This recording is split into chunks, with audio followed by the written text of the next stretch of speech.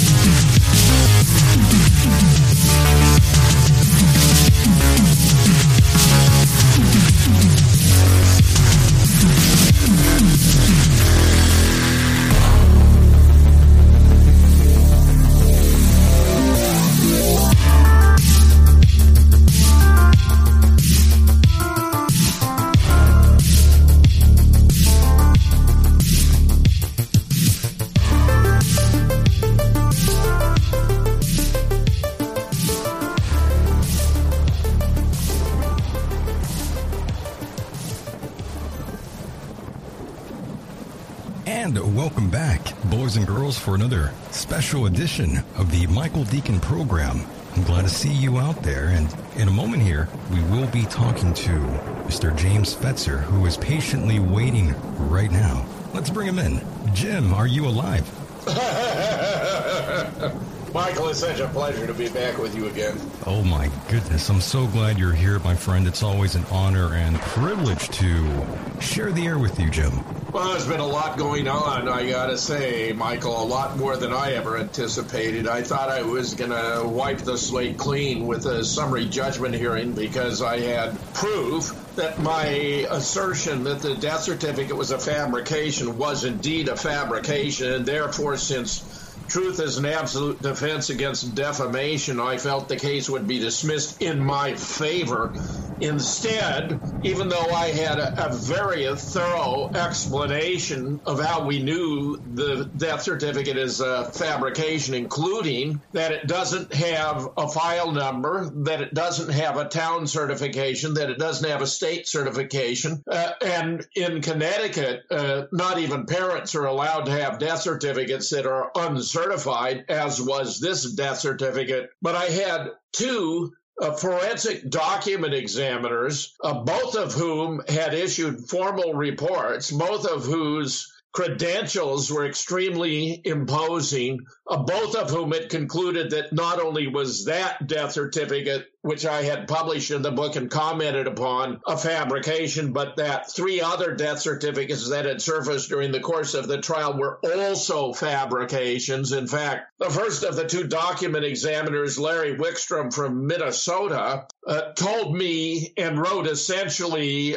in the same spirit that it was mind-boggling to discover that the state of Connecticut was issuing fabricated death certificates, and indeed different fabricated death certificates to parties to the same litigation, which was reinforced by Ash Robertson from California, who not only agreed all four of the death certificates were fabrications, but that he'd also taken a look at the Social Security card for the Noah Posner and that it was a fake. And he added that anyone who had examined that document and noticed what I had noticed and published in the book, who is a reasonable person, would have reasonably concluded the death certificate was a fabrication. So that too counted in my favor. Meanwhile, we also had the research of Mona Alexis Presley on a passport, which, as well as a death certificate Leonard Posner had posted, where the passport photograph was obviously in the wrong proportions to be bona fide. It was a snapshot. He's looking to the side, takes up much too much of the space. The Department of State is very, very specific on the mathematical dimensions of the passport. It doesn't even require an expert to determine that the passport was a counterfeit. So you got a fabricated death certificate, you got a fake Social Security card, and you had a counterfeit death passport, all of which was evidence in my case. And nevertheless, a judge ruled against me, just set my evidence to the side and ruled in favor of the plaintiff. Completely outrageous, particularly insofar as summary judgments are only permissible when there are no disputed facts. And in this instance, the central issue before the court, namely the authenticity of the death certificate, was obviously disputed, and therefore the matter had to be given to the jury, so that right now I have been, set up for this fabulous judgment. Would you believe they even put a photograph of the little Noah Posner up on the screen? Really? Well, oh, yeah. And they were all emotional. The attorney for the plaintiff's fake tears about this little boy who died at Sandy Hook, whereas the judge had precluded me from introducing any of the voluminous evidence I had that Sandy Hook was a FEMA drill, that no one had died and it was done to promote gun control. All that was excluded, but they were entitled to bring in emotional evidence about this little boy who purportedly had died at Sandy Hook, and I was the monster who'd antagonized and harassed the father. And get this, they had a 2-hour video. No, it was not 2 hours, but an hour, less than 2 hours, but it was a lengthy video deposition from a psychiatrist who had never even met Leonard Posner, who diagnosed him over the phone, and based his diagnosis on hearsay, what he'd been told about me and my relation to him. He was told I'd asserted that Leonard Posner had faked the death certificate, which I had not. I'd asserted the death certificate was fake, not that Leonard Posner had faked it. He was told I'd harassed Leonard Posner. I'd never harassed Leonard Posner. He was told I'd had phone calls with Leonard Posner. I never had phone calls with Leonard Posner.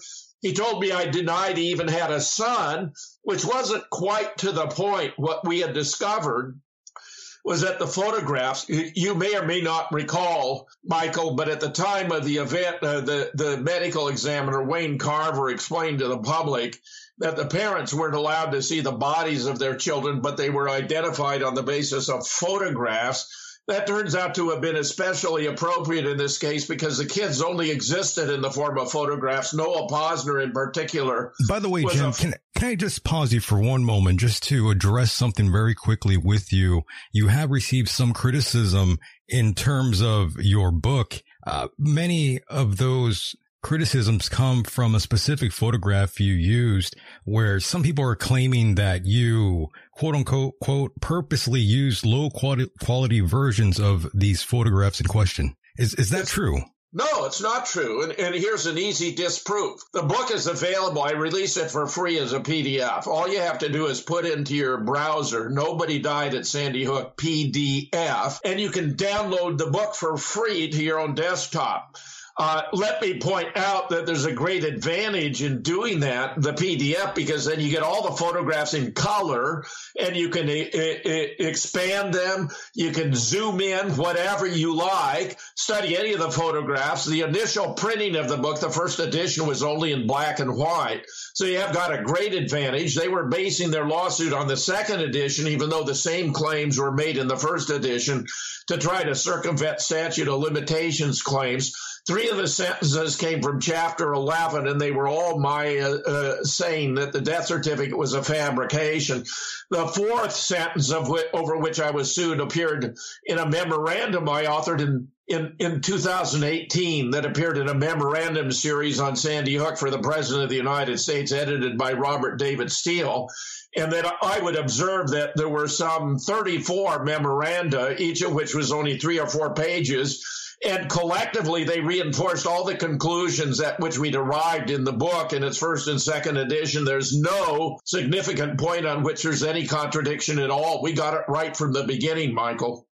Yes, sir. That's just one of the many criticisms those on the outside looking in have made. And lots of these criticisms come from newer people just discovering who you are. And as you know, Jim, I'm sure you're well aware by now, you made headlines all over the place, national news. Oh, not just national. It was international. It was all over the world. It was in the Times of Israel. It was in the Daily Mail in the UK, New York Times, Washington Post. But it was nonsense. It was rubbish. It was a fabricated case. It bore no resemblance to reality. And you're claiming these are people who are new to the case. Well, I guarantee you that's not going to be true. They got hundreds of operators who are posting remarks that are supposed to undermine the.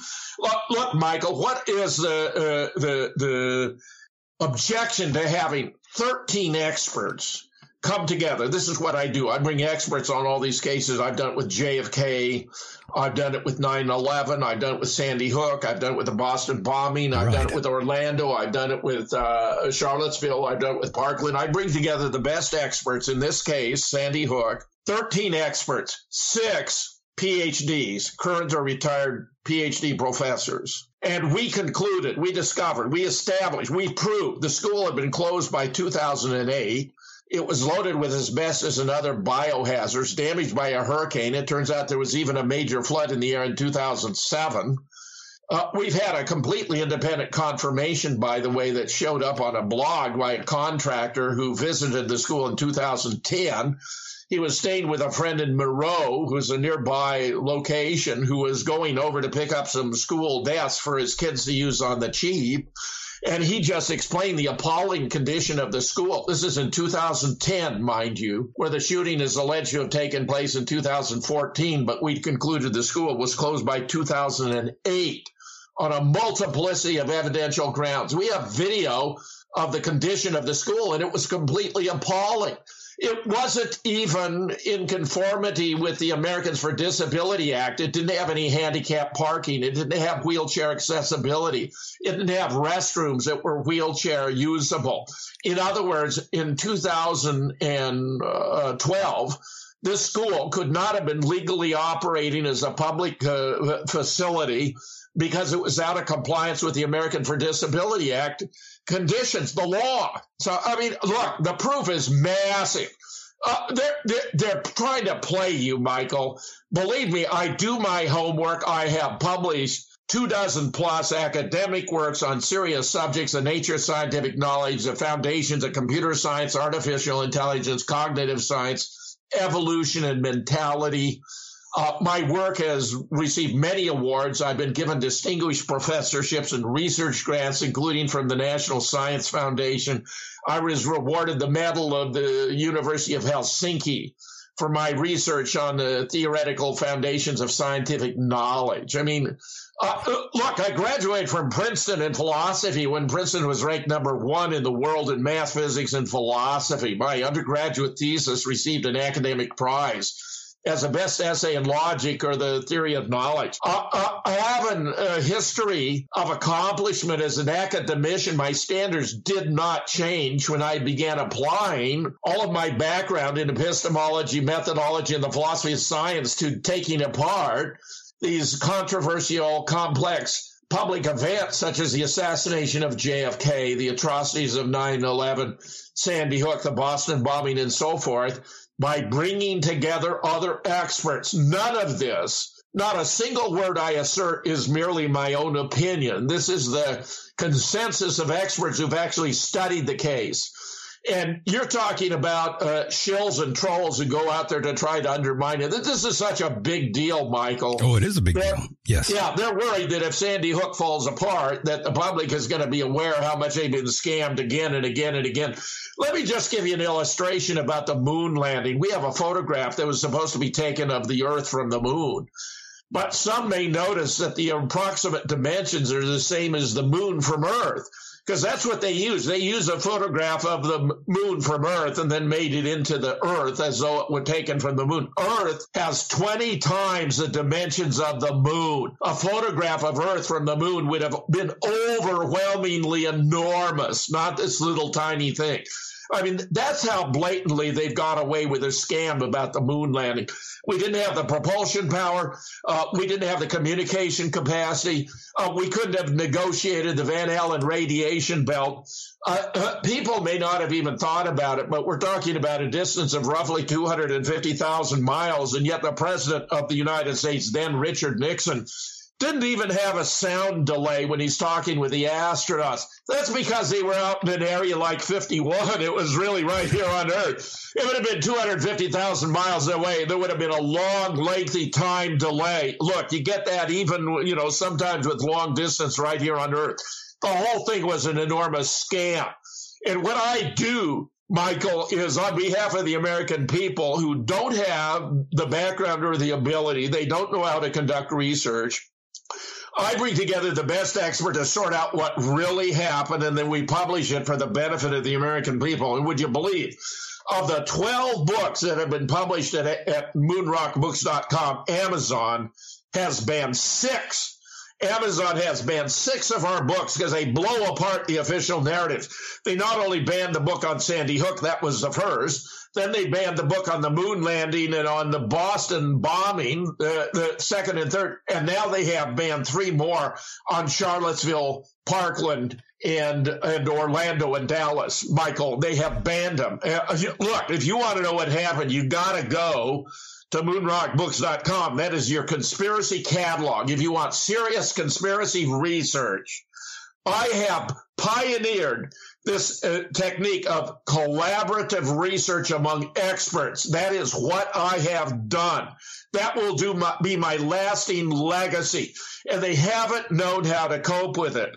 So they had to contrive this completely phony lawsuit by focusing on a death certificate and rigging the situation so I was not allowed to bring in the massive evidence that nobody died at Sandy Hook, from which it follows, obviously, that therefore any death certificates for victims at Sandy Hook would have to be fabrications. I wasn't allowed to introduce any of that. I was about to ask you about the evidence, if you were even allowed to even plead your case. Basically, I wasn't allowed to plead my case. There's quite a brilliant article by Kevin Barrett entitled The Legal Lynching of a Truth Seeker, Jim Fetzer Stalinist-Style Show Trial at the UNZ.com website. It is fascinating. It's a really wonderful article. The UNZ Review, October 17, 2019. It's in 2 parts. Part 1, Tuesday at the trial, just the facts. And then he has a part 2 of his opinions, if he's still allowed to give them. And it's wonderful. And look, it's got nearly 500 comments on it. And what's striking about this, Michael, is these are serious comments. These aren't flip-offs. This isn't the kind of thing you find on most websites. These are serious people, and anyone who went through this article and read a lot of the comments would get an education of what Sandy Hook was all about.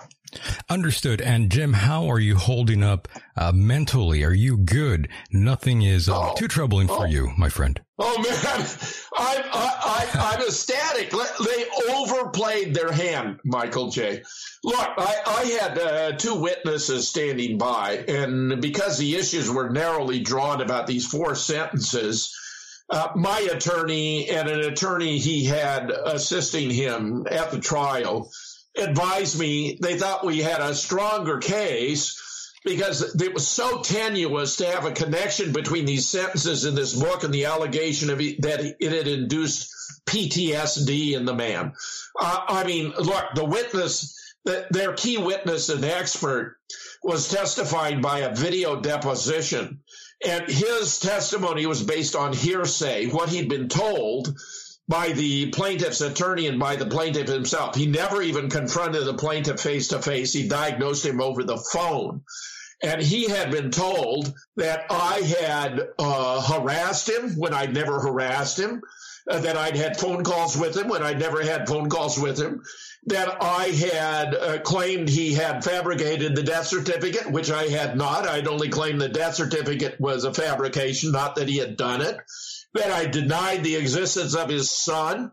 Well, that's more complicated because you may recall at the time that Wayne Carver, the medical examiner, explained they didn't allow the parents to observe the bodies of the children in the school but only identified them using photographs.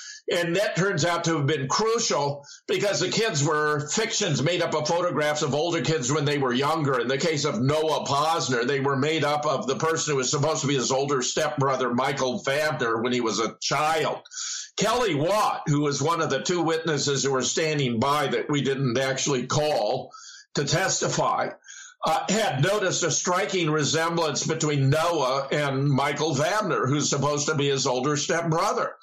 And so 6 of us went to work and we created a blog where we discovered they had the same eyes, they had the same eyebrows, they had the same nose, they had the same mouth, they had the same ears, they had the same shape of skull. So I sent photographs of a photograph of Noah and a photograph of Michael without identifying who they were, nothing about the context, to Larry Rivera, who has mastered the principles of photogrammetry, which is the application of mathematics to the study of photographs. Larry had done brilliant work in JFK, where we had already, in the course of the collaborative research I was doing on JFK, and this is all my more recent work since I published the 3 books that shattered the cover-up, Assassination Science 1998, Murder in Dealey Plaza 2000, and The Great Zapruder Film Hoax 2003, which demonstrated that the government's case was all built on manufactured, fabricated evidence, altering the Zapruder film and a whole bunch of other stuff.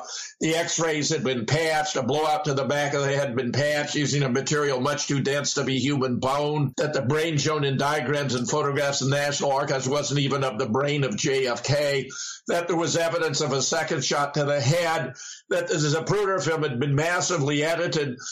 Actually, the original film would have had about 1,000 frames. What we have now is 487. So they've removed more frames than we have left in the extant film. They removed about 100, turning from Houston onto Elm because the driver, William Greer, swung out too widely and nearly hit a concrete abutment, had to pause and then get back into line. And then subsequently, when the president had already been shot in the back and shot in the throat, but he was still alive, William Greer, the driver, pulled the limousine to the left into a halt to make sure JFK would be killed. He was, at that point, hit in the back of the head, slumped forwards. Jack eased him back up, and he was hit in the right temple by a bullet that was frangible or exploding that set up shockwaves that blew his brains out the back of his head with such force that when they hit the motorcycle patrolman Bobby Hargis riding to the left or rear, he initially thought he himself had been shot. Well, Larry Rivera rediscovered and transcribed interviews that were done with the 4 motorcycle escort officers and their supervisor, Stavis Ellis. All of them confirmed that the limousine had been brought to a halt, that Officer Hargis had dismounted his bike, run between the Secret Service vehicle and the presidential vehicle up to the grassy knoll, that Officer Douglas Jackson, riding on the right, had motored up the grassy knoll, and we have photographs where you can see the imprint of the wheels of his motorcycle until it fell over, and then he proceeded on foot. 5 Secret Service agents exited their Secret Service Cadillac, surrounded the presidential limousine. One of them picked up a chunk of skull from a little boy and threw it in the back seat.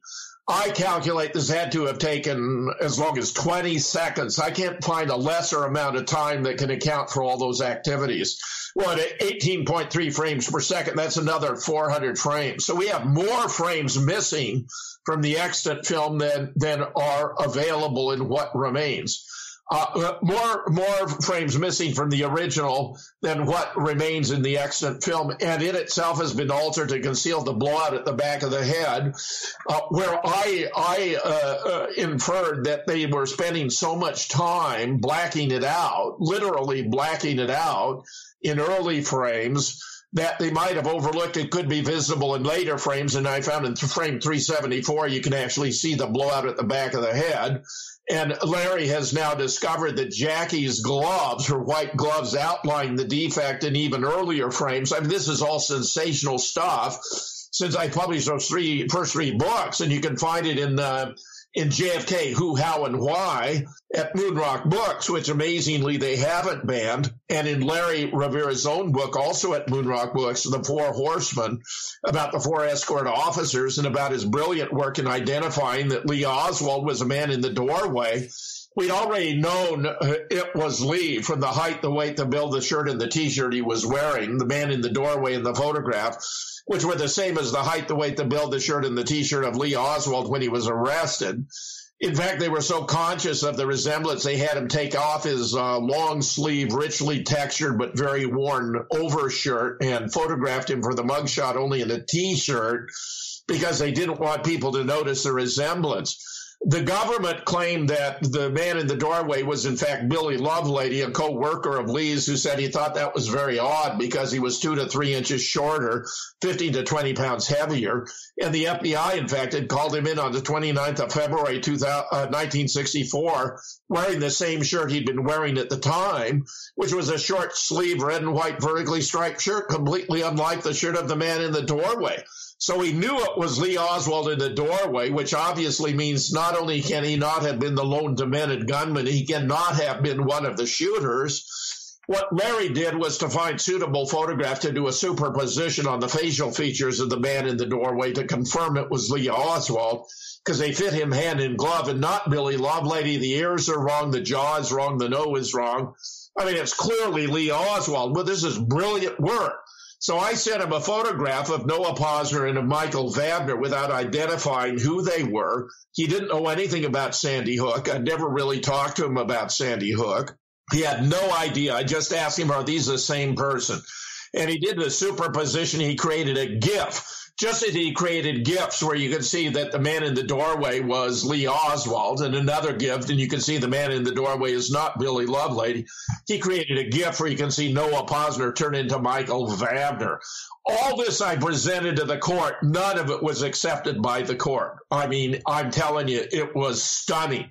Yeah, that's ridiculous if they didn't even look at any of the evidence that you had to present. And if that is correct, if that's correct what you're telling us here, that's ridiculous, sir. Well, of course, I'm only interested in the truth. That's what I am, Michael. I'm a truth junkie. What I do is I care about the truth, the whole truth, and nothing but the truth, to the extent that when I was called as a hostile witness during the trial, I mentioned I made a statement under oath, right? I'm there. I'm swearing to tell the truth, the whole truth, nothing but the truth. They put me up the stand and something comes up about the defamatory statements, and I say, well, the allegedly defamatory statements were not, in fact, defamatory because contrary to the ruling of the court, they were true.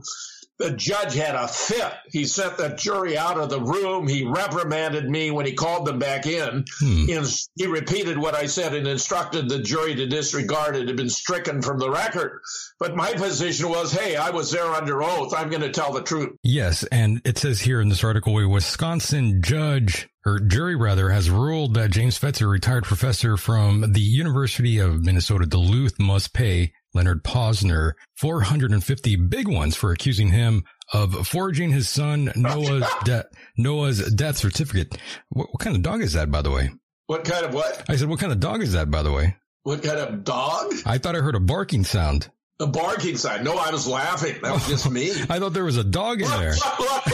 The reporter for the Wisconsin State Journal stuck a mic in front of me and said, what did I think of the damage award? And I said, absurd. It's absurd. It's completely absurd. I made a true statement about a death certificate in a book, and they create a fabricated case, and they could impose a penalty of $450,000. Look, Michael, that might be my wet net worth. But all that I have is based upon my retirement and Social Security. They cannot take my assets to settle this judgment because my assets, because they're derivative from my retirement account and my Social Security, they can't take them. So I've got a $450,000 judgment. Yes. But I have now the right to appeal, and the judge committed this very blatant violation of due process in relation to summary judgments. Okay, under the law, it's very well known. I mean, a first-year law student knows that summary judgments are easily abused, and that especially in a defamation case, because it's such a subtle matter to judge whether someone has, in fact, been defamed or not, they're only permissible when there are no disputed facts. Well, in this instance, the death certificate itself, which was the central issue, the authenticity of the death certificate was disputed. It did not have a file number. It did not have a town certification. It did not have a state certification. And it's a Connecticut law that not even parents are allowed to have death certificates that are uncertified. Not only that, but if I didn't already explain, I had 2 forensic document experts who confirmed not only was that death certificate a fabrication, but 3 other death certificates that had surfaced during the course of the case were also fabrications. Such that, did I already say, Larry Wickstrom from Minnesota said it was mind-boggling that the state of Connecticut was issuing fabricated death certificates and different fabricated death certificates to parties to the same litigation? And that Ash Robertson, the other forensic document expert from Los Angeles, not only confirmed what Larry Wickstrom had reported, but also added that the Social Security card is also a fake.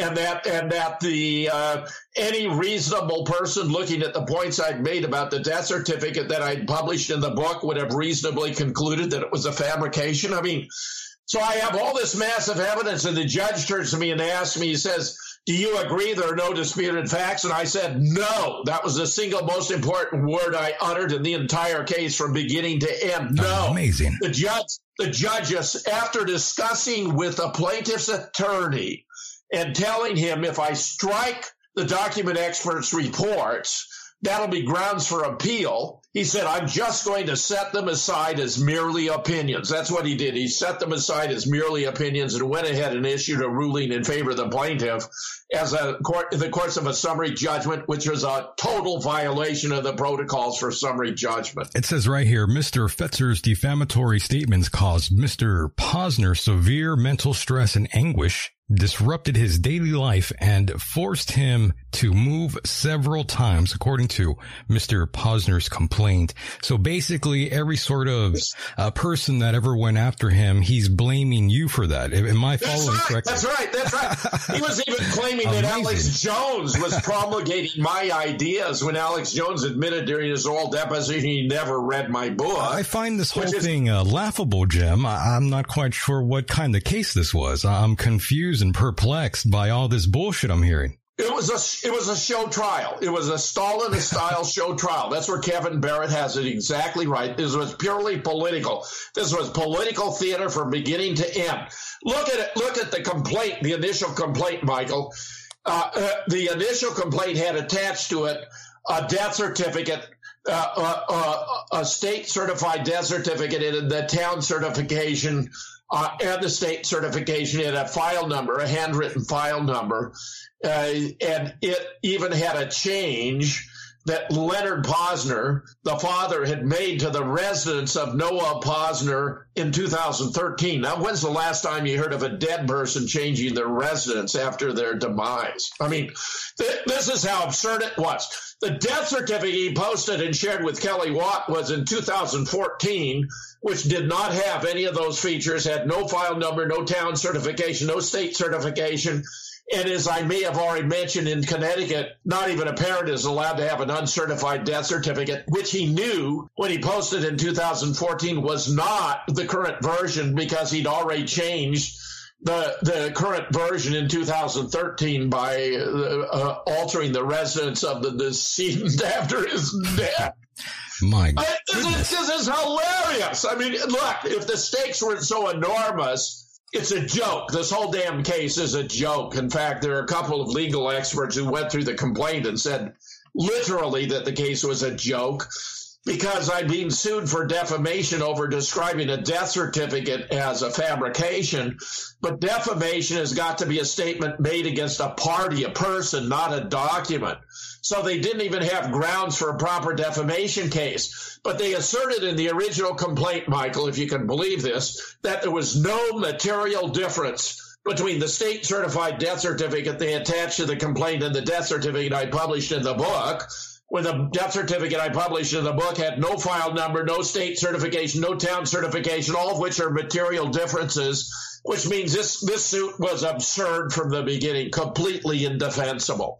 The only reason I went ahead to pursue it was because I had this mountain of evidence published in the book and elsewhere, including now the new memoranda series of 2018, And I wanted to present it to the public through a judicial process where the public would know that indeed Sandy Hook had been a hoax, that nobody had died, and that it had been a FEMA drill presented as mass murder to promote gun control, where we even had the FEMA manual, which is included in Appendix A. Anyone in your audience, I say, you're hearing these nonsensical complaints about the images and so forth, you can download the book and look at it for yourself. They're making up phony names. They can do this effortlessly. They're putting a bunch of trolls out there to try to undermine the credibility of research that was done by 13 persons, including 6 PhDs. And let me add, one of those who's not a PhD, Paul Preston, who has his own radio show, Agenda 21. He is himself a school administrator from the Los Angeles area.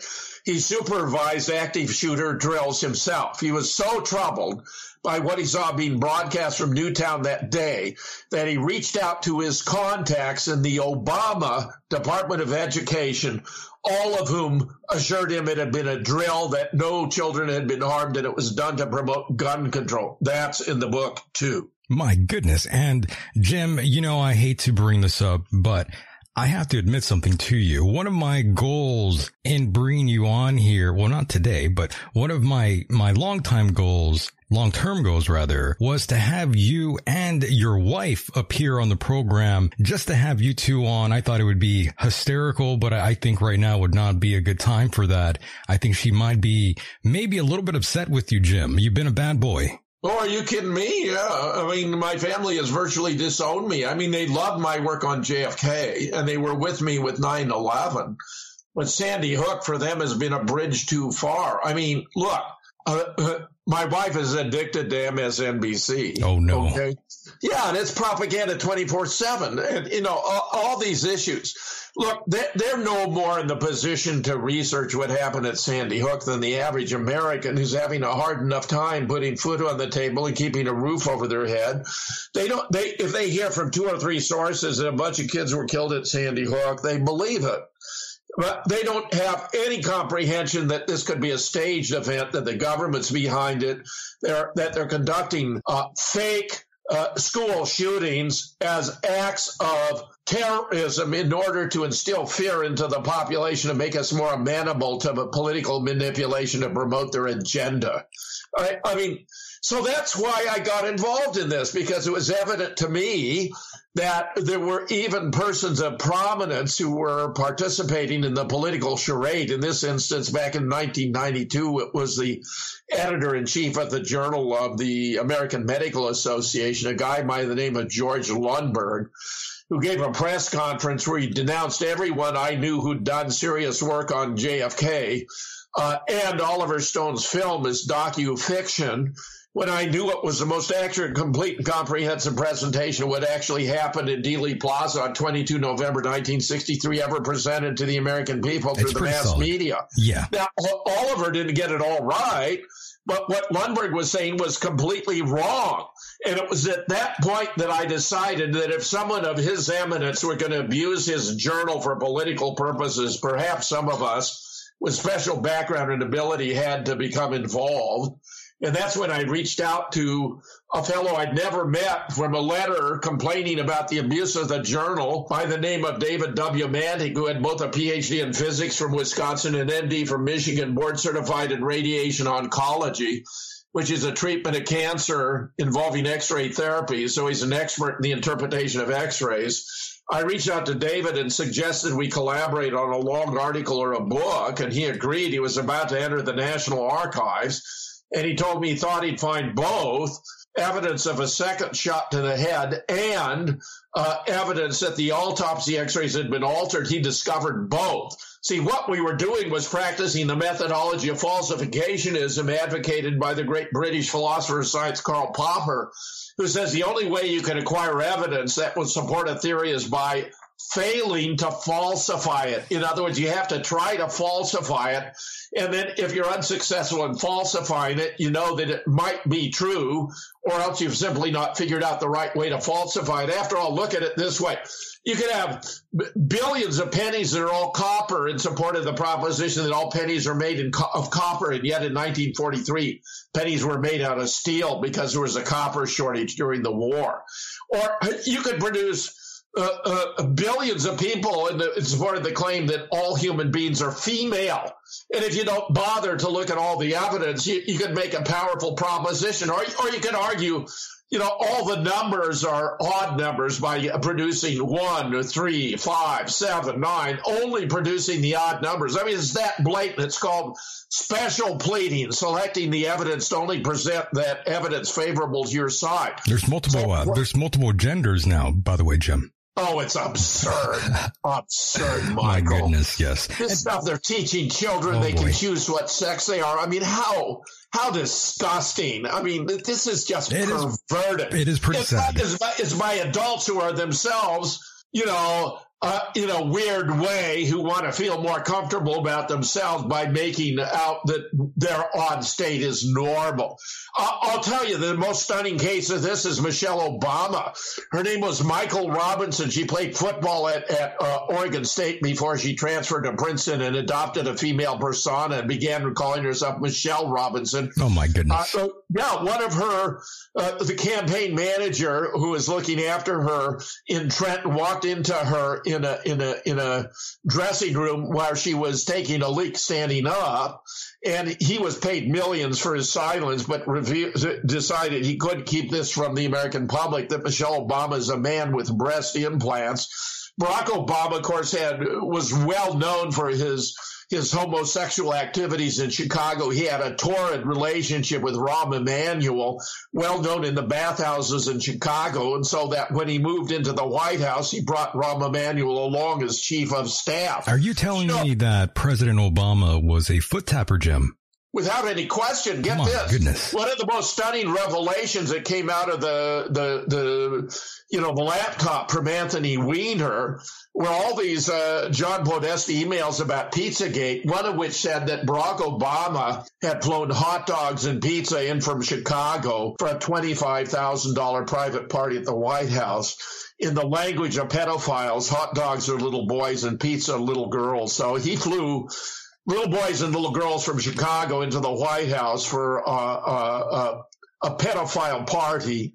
And just think on the face of it how absurd it is. We got this email about Barack Obama flying hot dogs and pizza in from Chicago for a private party for, I think it was $35,000. That was taxpayer money. The White House will not allow food to be served in the White House that comes from the outside, number one. Number two, if you're flying in pizza and hot dogs from Chicago, obviously they're not going to be fresh and not going to be hot. I mean, it's a stupid idea to take it literally. I'm glad you brought that up. I do want to explore that deeper, but before we do, you mentioned MSNBC. I did want to know what your issue with them was. Not that I'm a listener or a viewer of that sort of thing, but I do want your opinion on MSNBC and what kind of, I guess you could say, in other words, how would you grade them as a news network? And Jim, I also want to ask you, in your opinion, which news source or media outlet can we trust now today? I'll be glad to answer all those, but let me give you some background. The CIA began infiltrating the media back in the 1950s. It's called Operation Mockingbird. Such that by 1975 already, then Director William Colby testified to Congress that the agency owned everyone of any significance in the media. This was already in 1975. We know many of the newspapers and the newsmen who were reporting about the Kennedy assassination were working for the CIA, some of whom were rather famous at the time, including one Merriman Smith, who grabbed the mic to report that there had been 3 shots fired. Well, actually, there were 8, 9, 10, 12, maybe 13 shots fired. Only 3 shots were fired from the Daltex with an unsilenced weapon. That was the only unsilenced weapon that was used to create the acoustical impression. So you had newsmen at the time who were issuing reports to bolster the official line because the CIA was so deeply involved in the assassination of JFK. Carl Bernstein followed up with a report in Rolling Stone in 1977 on the CIA and the media, where he quoted high officials of the agency who were boasting that their greatest successes had been with Time Life, the New York Times, and CBS. And in that era, if you had control of Time Life, the New York Times, and CBS, you had a lock on the American news media. Today, it's much, much worse, because the Mossad has moved in a big way into the American media, such that I have a panel of 100 executives from CNN, all of whom are dual U.S.-Israeli citizens. Another panel of 100 executives from NBC, all of whom are dual U.S.-Israeli citizens. Another panel of 100 executives from the New York Times, all of dual U.S.-Israeli citizens. Would you believe, just tonight I got a report Donald Trump has canceled the federal government subscription to the Washington Post and the New York Times because they're publishing nothing but fake news. I believe it or not, the New York Times is our nation's newspaper of record, meaning what you read in the New York Times is supposed to be the official newspaper of the official history of the United States. I have been calling the New York Times the Langley newsletter for 5 or 6 years, Michael. And I'm telling you, MSNBC is infiltrated by the CIA. So is CNN, only partially Fox. It's remarkable because I used to look down on Fox as being propagandistic. The one single best show worth watching on Fox is Tucker Carlson. Tucker Carlson has a great mind. He's a little naive about conspiracies. He made believe children actually died at Sandy Hook, but I'm telling you, he is the single clearest, intelligent mind on television today. Rachel Maddow, Lawrence O'Donnell, and a host of others, not to mention Anderson Cooper, Wolf Blitzer. Those are old CIA folks. The ones on MSNBC are newer CIA folks. There was a brilliant guy, Keith, had that show. You know, we did just a completely brilliant show. This guy used to be a sportscaster. Why is his last name slipping my mind? When they brought in Rachel Maddow, that was getting rid of the one brilliant mind who was dissecting the news and installing a female, a feminist, a lesbian to be the new Vogue to give us fake news. And that's all she does. Rachel Maddow is absolutely 100% propaganda. I believe she was a radio host before she moved on to television. Keith Olbermann is completely brilliant. Okay. His show on MSNBC was the single most brilliant news program ever to appear in American television, ever, period. Tucker Carlson is the best show on today, but Keith Olbermann was better than Tucker. He was so brilliant. He was so methodical. The guy's a... Oh, we might have lost Jim here. And Jim went silent. I don't know what happened to him here. Did Jim get cut off? Uh-oh. Folks, we have a bit of an issue here. It seems like we might have been dropped. I'm not sure. Maybe someone at MSNBC caught wind of Jim going crazy there and got very angry with Mr. Jim Fetzer here. Who knows? But yes, he went silent. I don't know. Let's give him a call back and see if he's alive this time. Yes, I'm sorry, ladies and gentlemen, we are having some technical difficulties with the one and only Professor Jim Fetzer, and don't worry, boys and girls will... Oh, and now he's sending me a message here. Let's see what he says. Yes. Don't worry, Jim. I'll call you right now. Yes, as you can hear me typing this to Mr. Fetzer, let's patch him back in here. Oh, yes. Jim, is that you? Oh, no audio from Jim. This is definitely not good. I think something must have happened to his microphone, boys and girls. I'm not quite sure what happened here, but I guess it's time to take a quick little break here. And when I return, hopefully Jim Fetzer is back on the line. Stay tuned. And welcome back. And here we are with Mr. James Fetzer. What's going on, Jim? Now we are back. We had a bit of an issue there. It seems like Mr. Posner was living inside your computer. Yeah, he does. He lives inside my computer. He's mucking with me all the time. It's absolutely amazing. Now, it came out during the trial, during the course of discovery and so forth, that he's acknowledged being responsible for removing 1,555 videos from YouTube. And you can imagine these are supposed to be about, Sandy Hook skeptics, because he's trying to preserve the good name of the poor victims of Sandy Hook.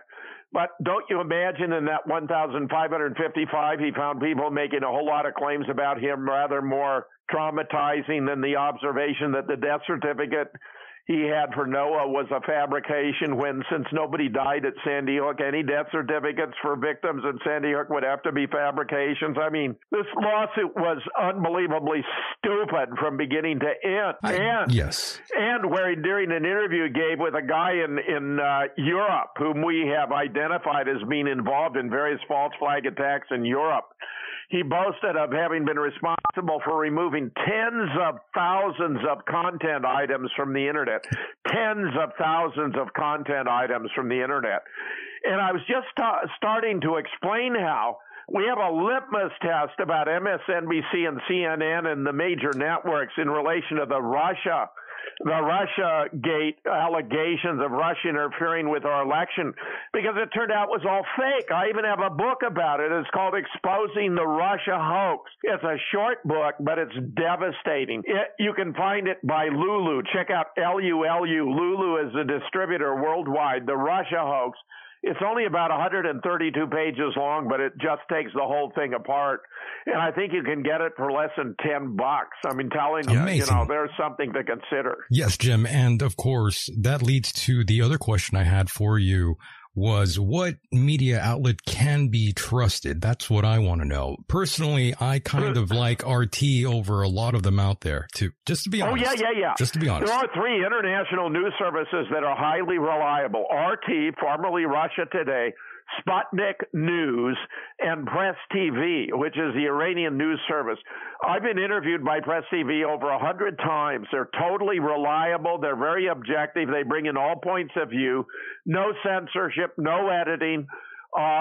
Very, very good. Sputnik News, highly reliable.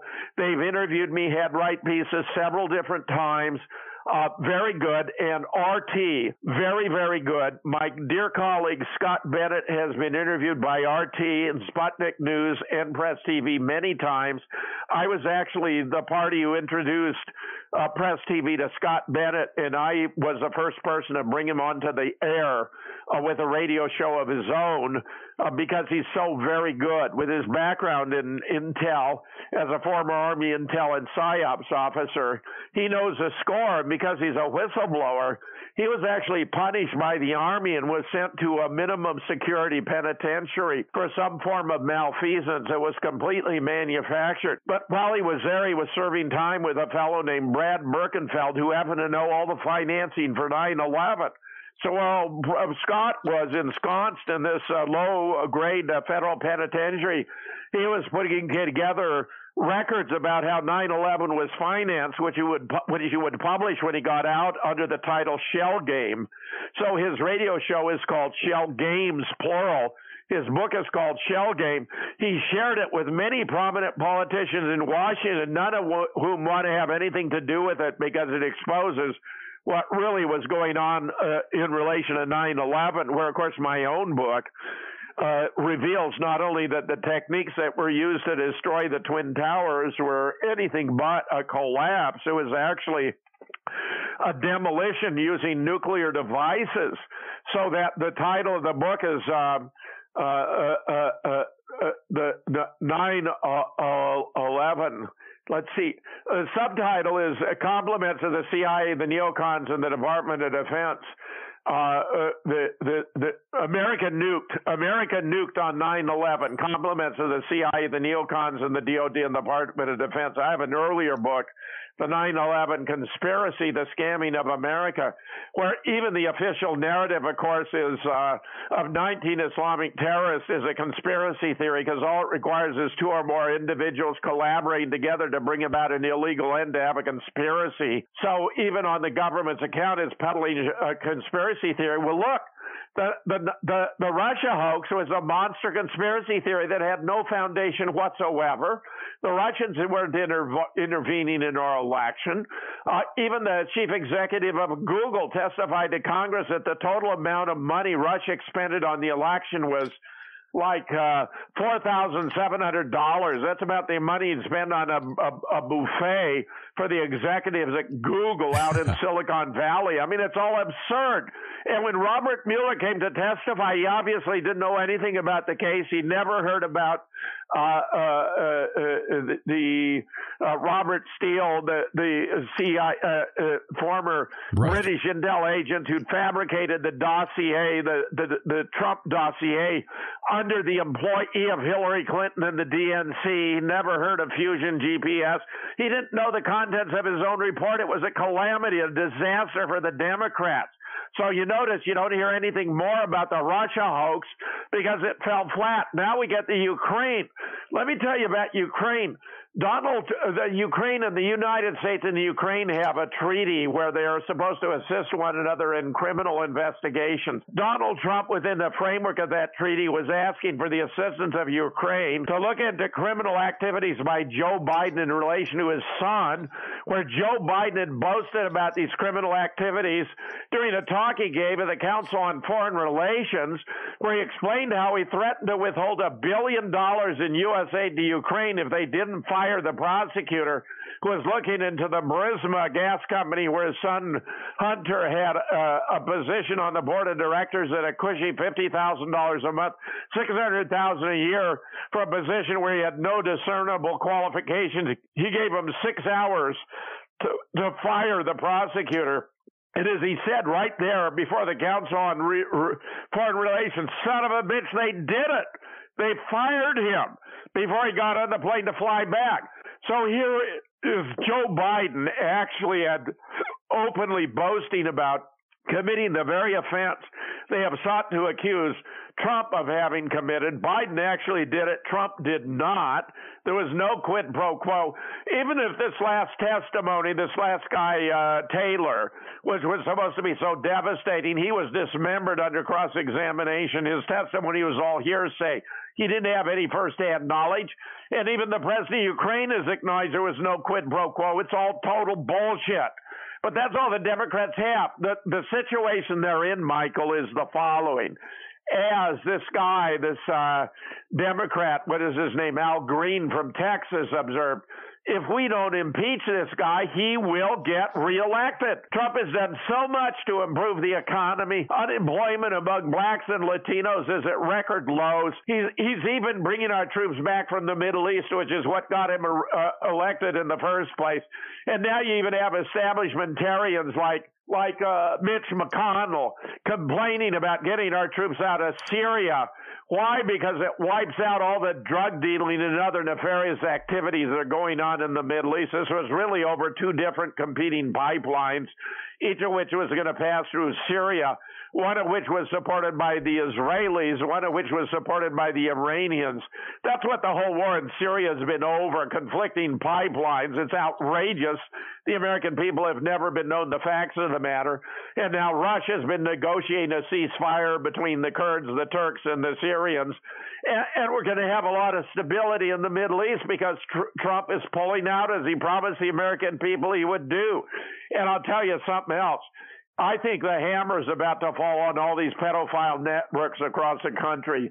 Trump actually promised to drain the swamp. I believe he's actually following through on that promise, Michael. By the way, Jim, I don't think I've ever really asked you too much about Jeffrey Epstein and how he's sort of fallen off the radar with everything going on.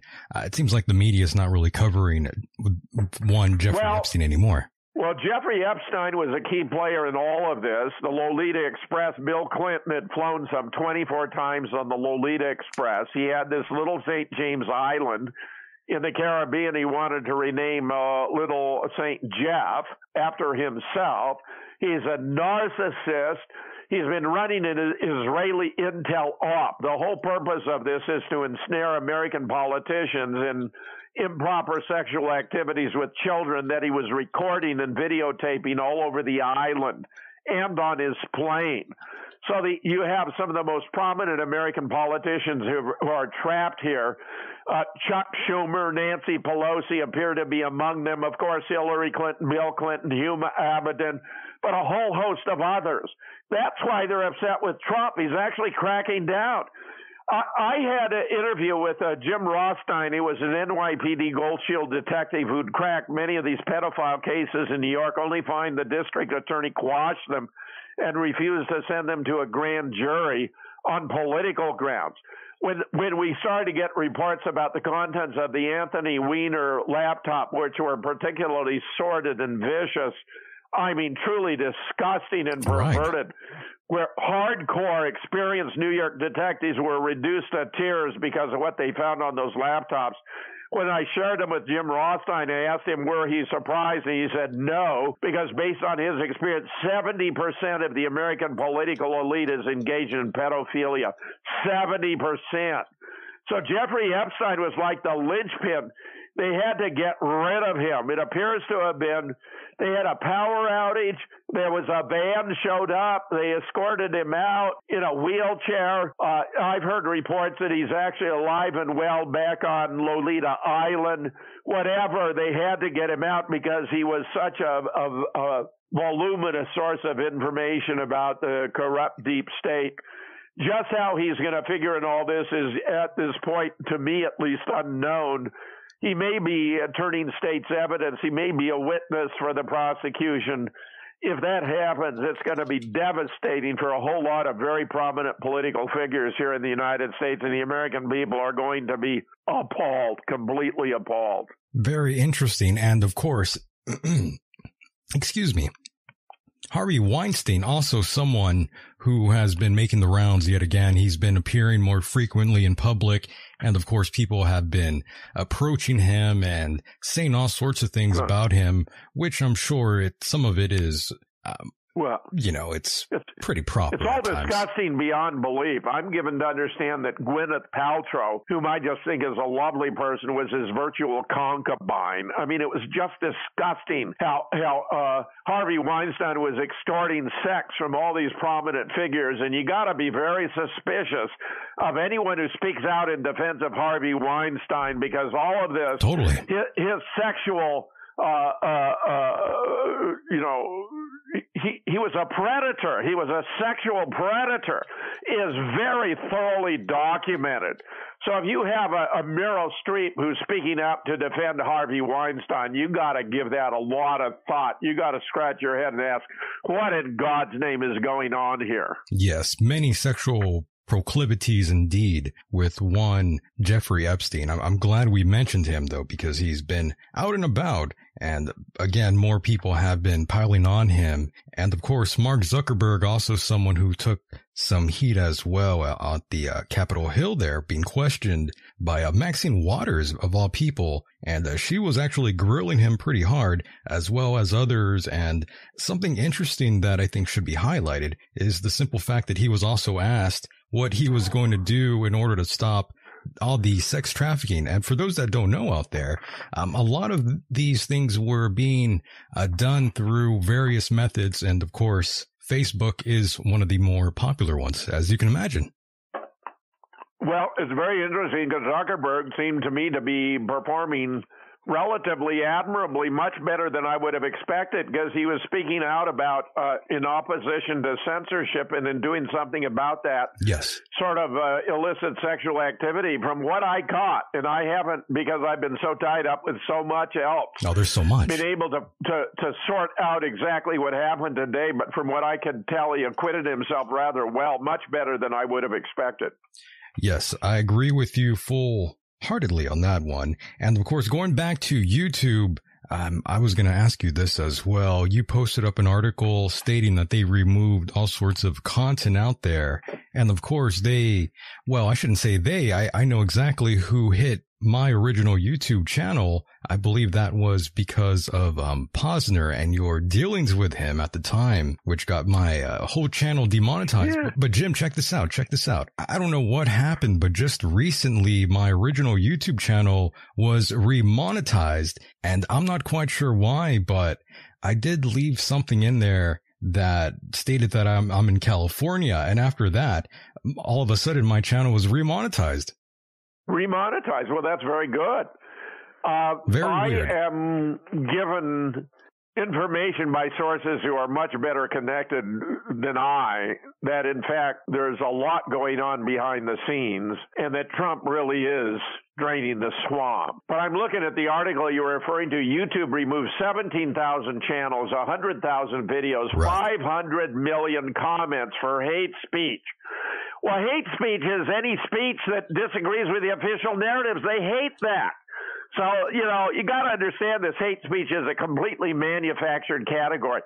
And look what happened in this trial. Basically, I was being sued for a statement because they hurt somebody's feelings. Right. I was being sued because Leonard Posner claimed I hurt his feelings by saying that the death certificate that he had circulated was a fabrication, when in fact it was a fabrication. His hurt feelings were all manufactured. But suppose this case stands. If this case stands, then anyone who publishes anything could be sued for someone, no matter how distantly related, having their feelings hurt. I mean, this is the greatest threat to the First Amendment ever in our history. And that's why I've created a donation website at jamesfetzer.com. My website is at jamesfetzer.org. That's my blog. But now I have a new website for donations at jamesfetzer.com. And it's not to pay off the $450,000. I couldn't do it. I'm not going to do it. I don't expect it's going to have to be done. Yes. Because the case, I'm almost certain, is going to be overturned on appeal. I need money to conduct the trial. I was denied by being derailed by the summary judgment, so I can bring all my witnesses in a battery of attorneys to destroy the whole Sandy Hook myth. That's what this is all about. And refurbish and restore the First Amendment to its proper place. So if anyone out there thinks that's a worthy enterprise, no. If you go to jamesfetzer.com, you're not supporting paying off the $450,000. That's not going to happen. It's to support the trial that I will have once this case is reversed on appeal. And my attorney, by the way, is a very good appellate attorney. He's well known by the appellate court, and I have no doubt in his ability to bring that objective about. My goodness. Well, Jim, it's been fun talking to you. I don't want to take up too much of your time. I know you had a previous interview before this, so I can imagine you are very tired by this point. Well, Michael, I love being on with you. I truly do. And you're my favorite host, as I've told you before. Yes, sir. And it's just a great pleasure. And I just want to say, that there is this monster threat to the First Amendment. Anyone who goes to my blog can see an article now by Kurt Nemo entitled Sandy Hook and the Murder of the First Amendment. And if you go there to that blog and check that out, you'll see what this is all about. He didn't have all the facts exactly right, but I republished a post I'd put up on his blog when it first came out that corrects what such details as he did not have right. So if you go to jamesfetzer.org, you can see what it's all about. And if you think it's a worthy matter to stand up for the First Amendment, you can go to jamesfetzer.com and contribute. A few dollars would be fantastic. Nobody has to make a large. I want a large number of people to make very small contributions toward the goal of restoring the First Amendment in America. This lawsuit has that potential, Michael. And where's that website again, Jim? JamesFetzer.com. JamesFetzer.com. Ladies and gentlemen, if you want to help James Fetzer, you know what to do. Go and hit that donate button. Anything helps. Get it done, folks. Jim, once again, thank you so much for being a part of the program, and I look forward to the next time we do this again, sir. So do I, my friend. So do I. Thanks so much for featuring me again. I really enjoy it every single time. No problem, and God bless, Jim. Thank you. All right, take care. Bye. And there he goes, ladies and gentlemen. I'm sure it must blow his mind every time I say God bless when he knows for sure that I am an agnostic atheist. Isn't that fun, folks? See, I love everyone. Yes, and all of you in the chat room as well. Thank you so much for being here. It's been a great time. And I do want to thank everyone in the chat room and those who will listen to this on a replay. Hello from the future to you. Yes, James Fetzer, a phenomenal guest. And my goodness, lots of heat coming his way, making all those news sources, lots of people angry with Jim wanting his head, basically. They really do want to off that man. It's tremendous. Once again, I will be back this Saturday night. Oh yeah, I'll be back. Don't worry. I know you can't get enough of this. I can't either. Much respect to all of you. I'll see you very soon. Stay safe no matter where you are. On this island Earth, I'm Michael Deacon. And with that said, the world is a mysterious place. And life itself is a mystery. Until next time, good night, everybody.